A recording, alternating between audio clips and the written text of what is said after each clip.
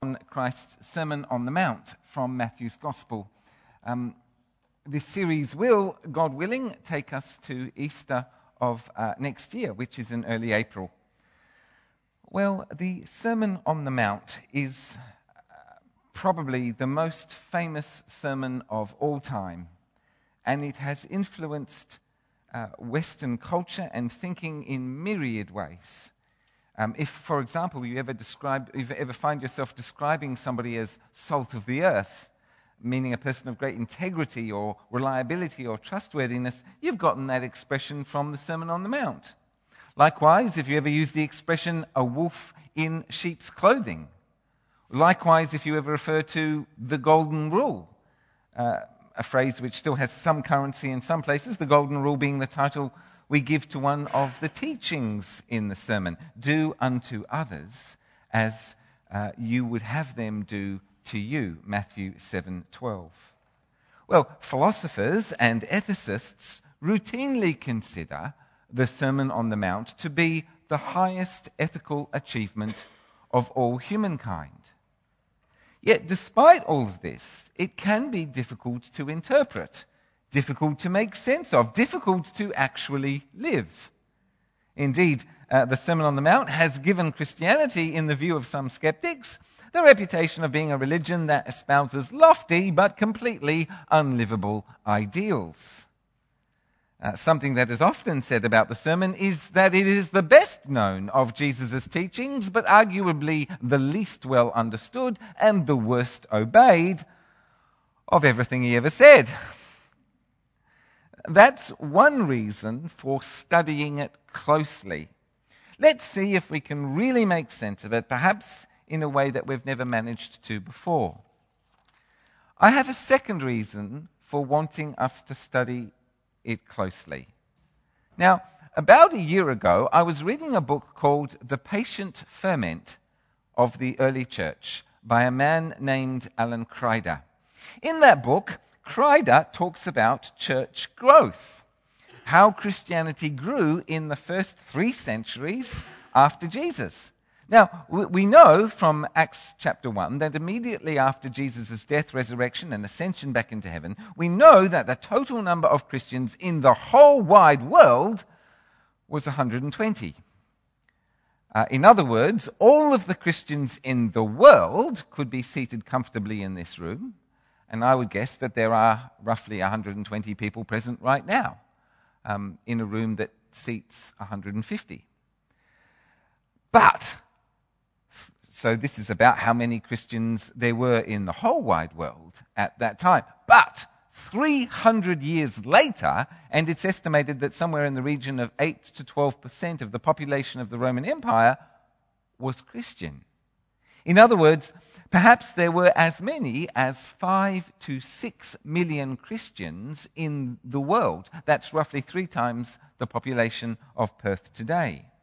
Now, those figures are estimates. Nobody can know for sure, but all the experts agree the spread of the Christian faith was extraordinary during those times. It spread everywhere, through every Roman province, and even beyond the boundaries of the Roman Empire. It spread through every social class and every ethnic group, young and old, male and female.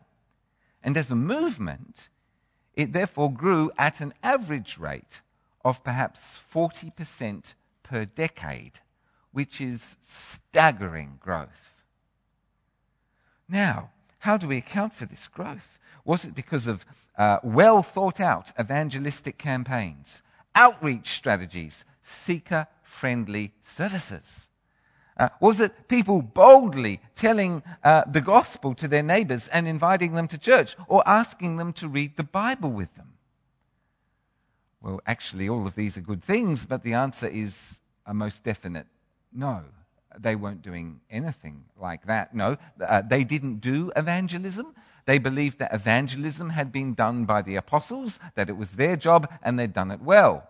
When they met, it was largely in secret, and they usually had guards on the doors to bar entrance to anyone they didn't already know. If you did want to attend a church service, well, you had to apply for membership, and others had to vouch for you.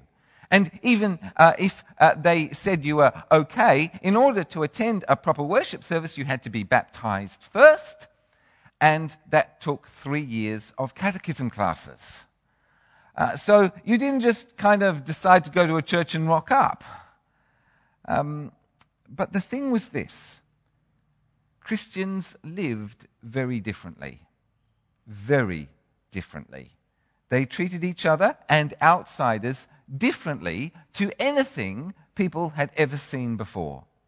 They lived by such radically different values compared to the people around them that this excited intense curiosity and interest and a thirst and a desire to know more. The backdrop, of course, was one of persecution. Christians weren't being persecuted in all places and at all times, far from it, but there were flare-ups and waves of quite vicious persecution. If you were a Christian, it wasn't always safe to just let anybody know. If you explained the gospel to your neighbor, you might just find yourself being fed to a lion. Yet, and nevertheless, your neighbor was watching you carefully. And if you did something to make them wonder, in other words, if you did something that was literally wonderful, then you had an opportunity. Now, I think that we too are living in an age of increasing isolation and, to some degree, an age of perceived persecution. If not actual persecution, then certainly the church has lost almost all of the immense authority, respect, and kudos it had before the Second World War. The church has since then passed through times of being seen as silly and irrelevant. And Christians now are increasingly being seen not just as silly and irrelevant, but rather as being the enemy, as being evil. As many have noted, the world seems to be becoming increasingly hostile to Christian witness of any sort. They have no trouble whatsoever in telling us to shut up. Indeed, they think that is the right and good thing to do in this age of tolerance and inclusion in the context of secular fundamentalism. The time has come, or at least is coming, when nobody will be listening to us. But one thing is for sure: they will be watching us. To quote John Dickson, we are living in an age of increasing hostility, but also an age of increasing opportunity.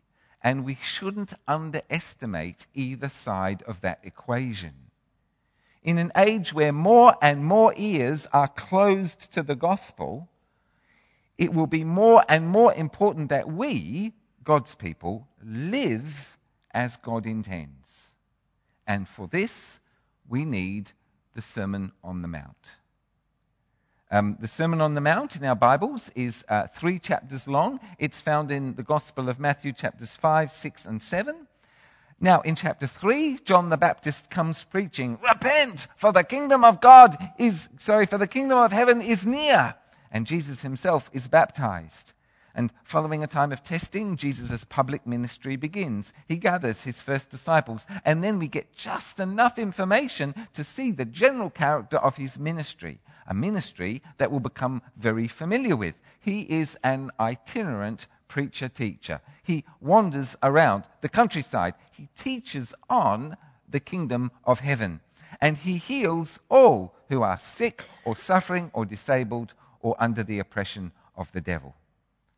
And then immediately, as soon as we've got this little picture as to what it's going to look like, immediately we're into the Sermon on the Mount. For us, in terms of us as readers, the Sermon on the Mount is Jesus' opening address. Chapter 5 opens. Jesus sees the crowd. He climbs a mountain. He sits down, which is the traditional posture for a teacher in those times. The preacher sat, the congregation stood. And Matthew, our narrator, he's already indeed begun a series of comparisons, some subtle, some obvious, between Jesus and Moses. The exact phrase, he went up on a mountainside is used 3 times in the Greek Old Testament, always of Moses ascending Mount Sinai to receive and deliver the law. To Jewish people, the hints are obvious. Jesus is the new Moses, and this is the beginning of the long prophesied new Exodus. And I'll say a little bit more about that next week.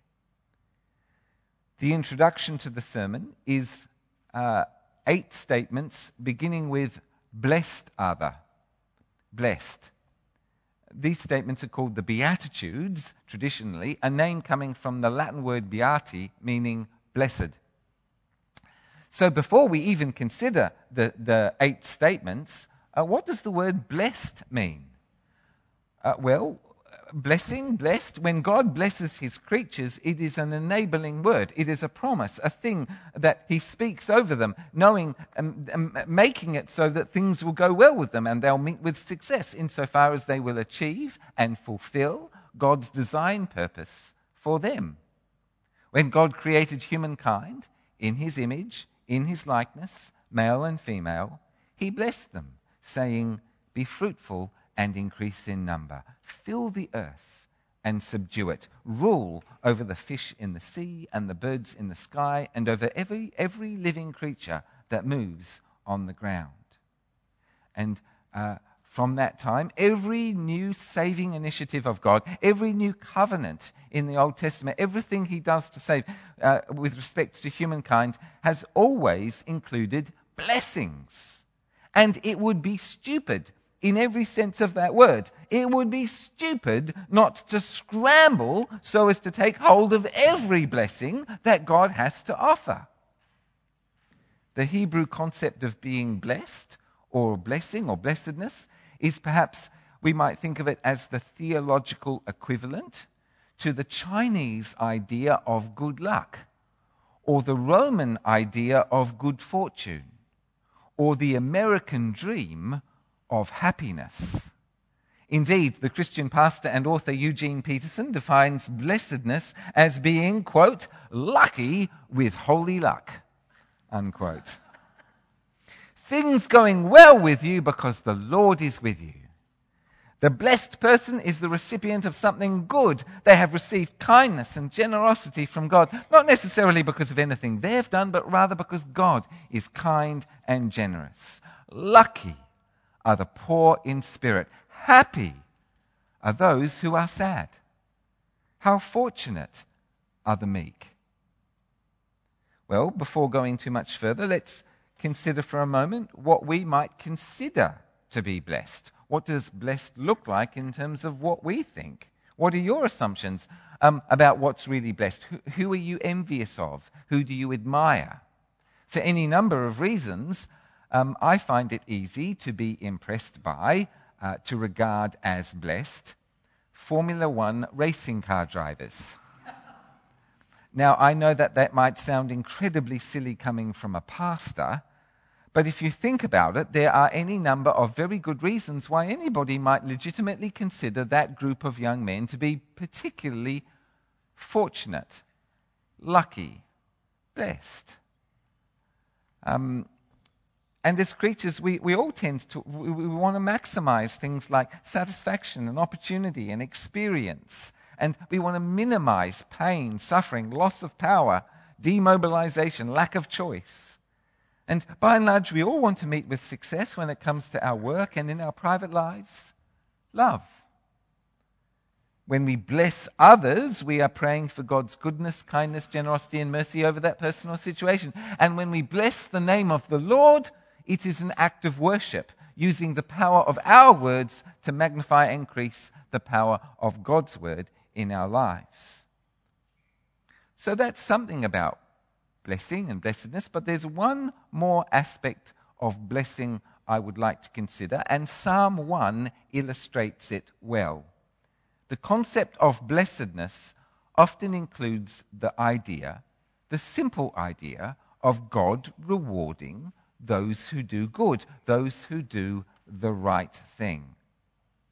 So then, in Psalm 1, God will reward the person who studies his word and knows from his word to reject the ways of the sinful, the wicked, those who mock.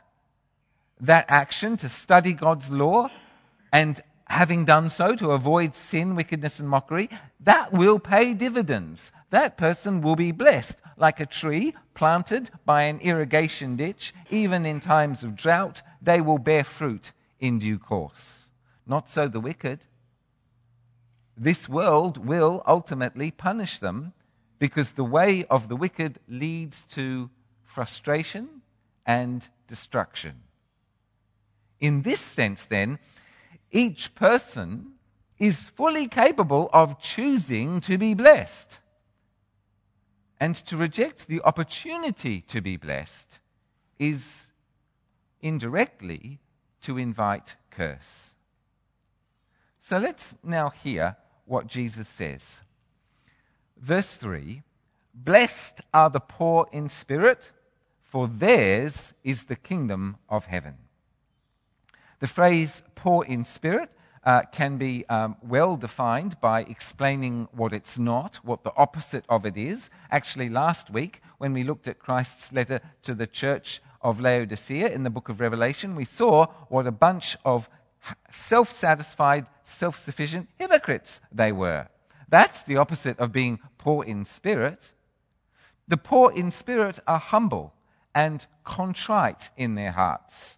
Theirs is the kingdom of heaven, because only those who really know to cry out with the tax collector, "God, have mercy on me, a sinner."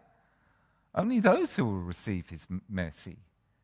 To be poor in spirit is to come to God knowing that you carry nothing in your hands, you have nothing to offer, that we are infinitely in his debt, that we cannot possibly pay it back, that there's no way at all in which we can save ourselves, that there are no excuses that can be made on our behalf, and that actually we deserve judgment and condemnation. And yet, nevertheless, God is still our only hope and our sure hope. There cannot be any hope of entry into the kingdom of heaven, either as a present or future reality, except by such poverty. Are you poor in spirit? It's not hard to find out. If any one of the truths I've just presented offends or causes indignation in your heart, you are not poor in spirit. Verse 4, "Blessed are those who mourn, for they will be comforted." This beatitude doesn't simply mean that it's good to be sad, but rather it's telling us that there is a place for sadness, there is a place for weeping in the Christian life. Jesus is described as weeping twice in the Gospels. Once, overwhelmed by the realization of the consequences for the city of Jerusalem, the consequences for them of their decision to reject him, he weeps. It's just too unbearable what their decision will mean for them. Another time, overwhelmed by the sadness of death and the grief of his friends, overwhelmed in the presence of death, Jesus weeps outside of Lazarus' grave, even though he's just about to raise him from the dead. Paul describes himself, or is described, as weeping many times. And to summarize all of that, the godly person weeps over sin. The godly person weeps over their own sin, weeps over the sin of others, and over the consequences of sin in this world. We weep because we ignore God, because we show God contempt when we do that. We weep because the world ignores God and his laws are not obeyed. And because, as a result of this, the world marches steadfastly towards needless destruction. We weep. But the promise of this beatitude is that those who mourn in such manner will be comforted. God is coming. God is saving. And the kingdom is about forgiveness, restoration, reconciliation, righteousness. Here's the checkpoint. Does the reality of your own sin make you cry? Verse 5, blessed are the meek, for they will inherit the earth. Now, I think in our culture the word meek is not a particularly attractive word.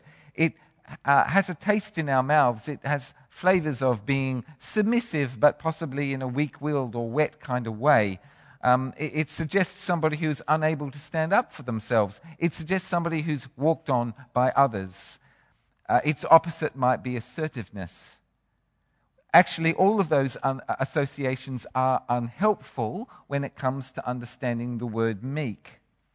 Jesus describes himself as meek in Matthew 11:29. Come to me, for I am meek and lowly of heart. Yet Jesus is none of those other things I've just talked about.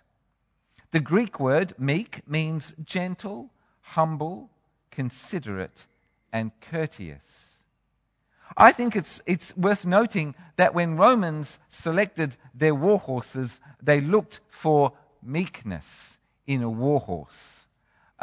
These were animals that were fearless and brave, that charged right in, that were strong and fierce, but they were meek, meaning they were dependable, trainable, teachable.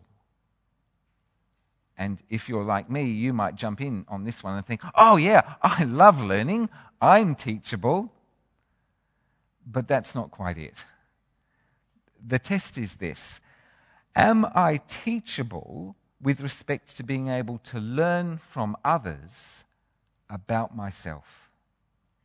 To quote John Stott, John Stott writes, I myself am quite happy to recite the general confession in church and to call myself a miserable sinner. But let someone else come up to me after church and call me a miserable sinner, and I want to punch him on the nose. In other words, I am not prepared to allow other people to think or speak of me what I have just acknowledged before God that I am. Unquote. And a few other commentators have noticed the same thing. The more you understand yourself to be a teacher, the harder it is to be teachable. That is to say, to hear correction from others. That's a very difficult thing. That is hard. But there are 4 things this world hates. 5 it will not abide. A policeman who is a bent copper, a judge who thinks he's above the law, a doctor who murders his patients, a priest who preys on the vulnerable, and an unteachable teacher. But the meek will inherit the earth. It is not the adaptable who will survive, but the teachable. Verse 6, blessed are those who hunger and thirst for righteousness, for they will be filled.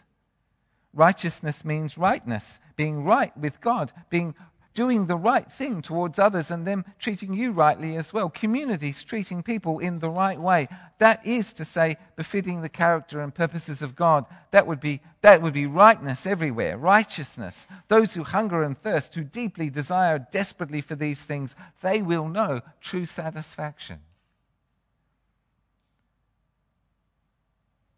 Verse 7, blessed are the merciful, for they will be shown mercy. Mercy is incredibly important. It basically means 2 things. Mercy can mean exactly the same thing as compassion. So when we see someone in need, we might respond with mercy, such as the Samaritan in Jesus' parable. He had mercy on the one who had been attacked. To have compassion, save them from suffering.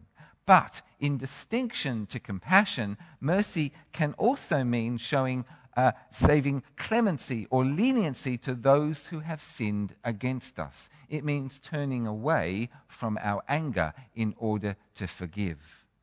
Now, as many have noticed, and my teacher here is John Yates, God wears anger like an ill-fitting shirt. God does get angry, indeed so angry at human sin and wickedness that, in theory at least, he is angry enough to destroy all humanity. God's anger is real and terrifying. Yet and nevertheless, he is slow to anger, and in the words of the psalmist, his anger lasts only a moment, but his favor a lifetime. In contrast, possibly, to this relationship between God and his anger, in contrast, God is merciful to the core of his being. He is inherently merciful. When our forefathers in the faith pleaded with God in the wilderness for him to turn away from his anger and to be merciful, they knew that they were appealing to something profound and fundamental to the very nature of God. God delights in showing mercy. It's him to the core. But if we were to stand praying, "Oh Lord, please turn away from your mercy and smite these disgusting Ninevites. Please remember your anger," we know instinctively that we're on thin ice now. That's somehow not in keeping with God's truest character, which is always to desire mercy. And he delights in seeing mercy in us too. Compassion to others in need, forgiveness in the face of sin. If you need the mercy of God, which all of us do all of the time, do your very best to act mercifully at every opportunity.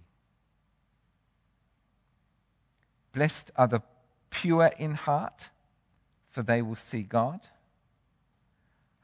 I think it's easy for us to imagine that purity of heart is never having any bad thoughts at all.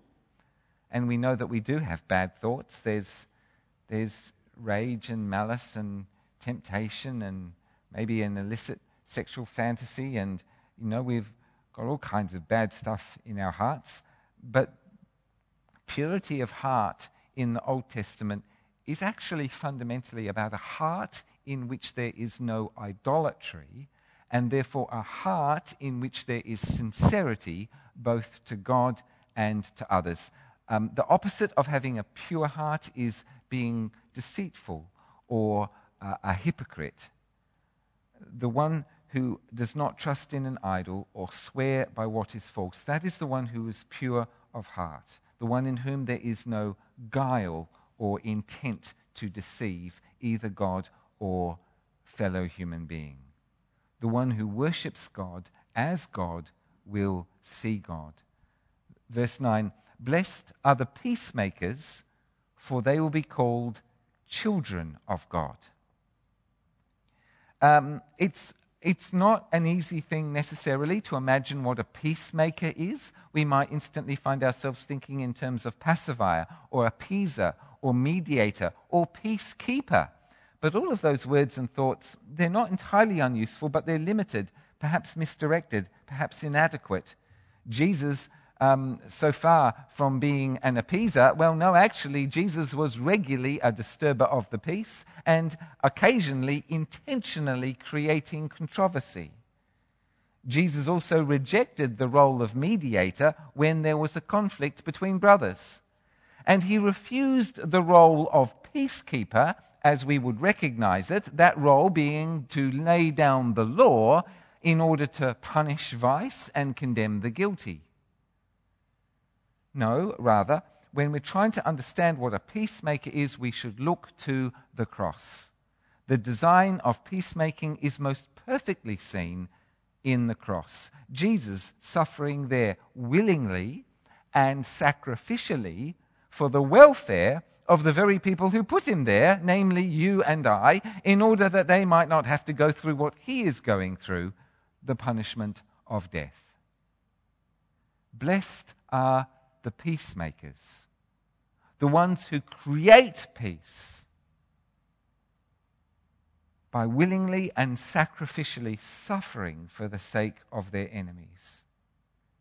The phrase rendered children of God in our NIV Pew Bible is unfortunate because literally it is sons of God. and the phrase children of God is not the gender-inclusive equivalent of sons of God. The first phrase, children of God, is biblical and lovely and wonderful and is all about our unconditional belonging in Christ's name before God. The phrase sons of God means something quite different. Sons of God, that's about representation. The son represents the father because he is a chip off the old block. Sons of God is a gender-inclusive idea expressed in the language of patriarchy. Those who are peacemakers represent God, that is, they show the world what God is like. They are sons of God, both male and female, in his image, in his likeness. Those who live the cross will show the world what God is like. The next beatitude follows logically as a how-to of the one before because it discusses enemies. Verse 10, blessed are those who are persecuted because of righteousness, for theirs is the kingdom of heaven. Blessed are you when people insult you, persecute you, and falsely say all kinds of evil against you because of me. Rejoice and be glad, because great is your reward in heaven, for in the same way they persecuted the prophets who were before you. For those who would belong to God, for us who would own his name, there is no escaping the fundamental truth that we live in a world that, for now, is hostile to God and his rule. Verse 11 reads, blessed are you when people insult you, persecute you, and falsely say all kinds of evil against you because of me. And it does not read, blessed are you if people insult you, persecute you, and falsely say all kinds of evil because of me. Suffering for the gospel is both inevitable and unavoidable. It is a distinguishing feature of authentic discipleship. If we follow Christ, we cannot avoid it. Suffering for the gospel is inevitable and unavoidable. But lucky are you, lucky with holy luck when these things happen to you, for in the same way they persecuted the prophets who were before you. So what's the intention here? What are the Beatitudes all about? Well, undoubtedly, the Beatitudes are intended to make the followers of Jesus think very differently about life and what's important. If we think that Formula One racing car drivers are blessed, maybe we should read the Beatitudes again. To some degree, their intention is to make the comfortable uncomfortable and to bring comfort to those who are uncomfortable. But then again, really, basically, even for the uncomfortable, they're pretty uncomfortable. Certainly, standing as the gates of entry into the Sermon on the Mount, the Beatitudes prepare us for the fact that God wills his people to think about life in a radically different way to the people around them. We are to understand life differently and thereafter to live differently. Because God is serious about change. And only those who change their minds and keep on changing their minds so that they too are serious about change and serious about the kind of change that God is serious about, only they will be able to follow Jesus to where he is going. The Beatitudes, in one sense, stand at the entry point into the sermon almost like a sign saying, turn around now. Go back if you can't agree to this.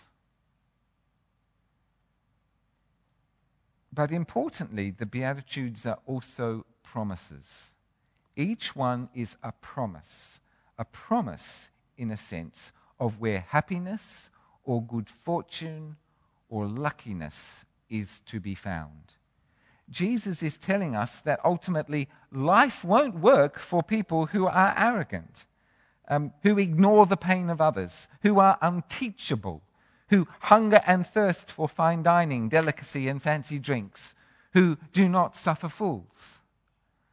This world will ultimately spit out those who show no mercy, who worship things other than God, who divide in order to rule, and who reject Jesus in order to avoid persecution in their desire to fit in and to advance. The Beatitudes, as blessing statements from God, tell us what's real, what works, what must be foundational to our character on the basis of the true nature of the reality that He has created. They are a survival guide to planet Earth. It will be hard to live them, but to not live them is to perish. To ignore them leads to destruction. For the Lord watches over the way of the righteous, but the way of the wicked leads to destruction. And the Lord be with you all. Amen.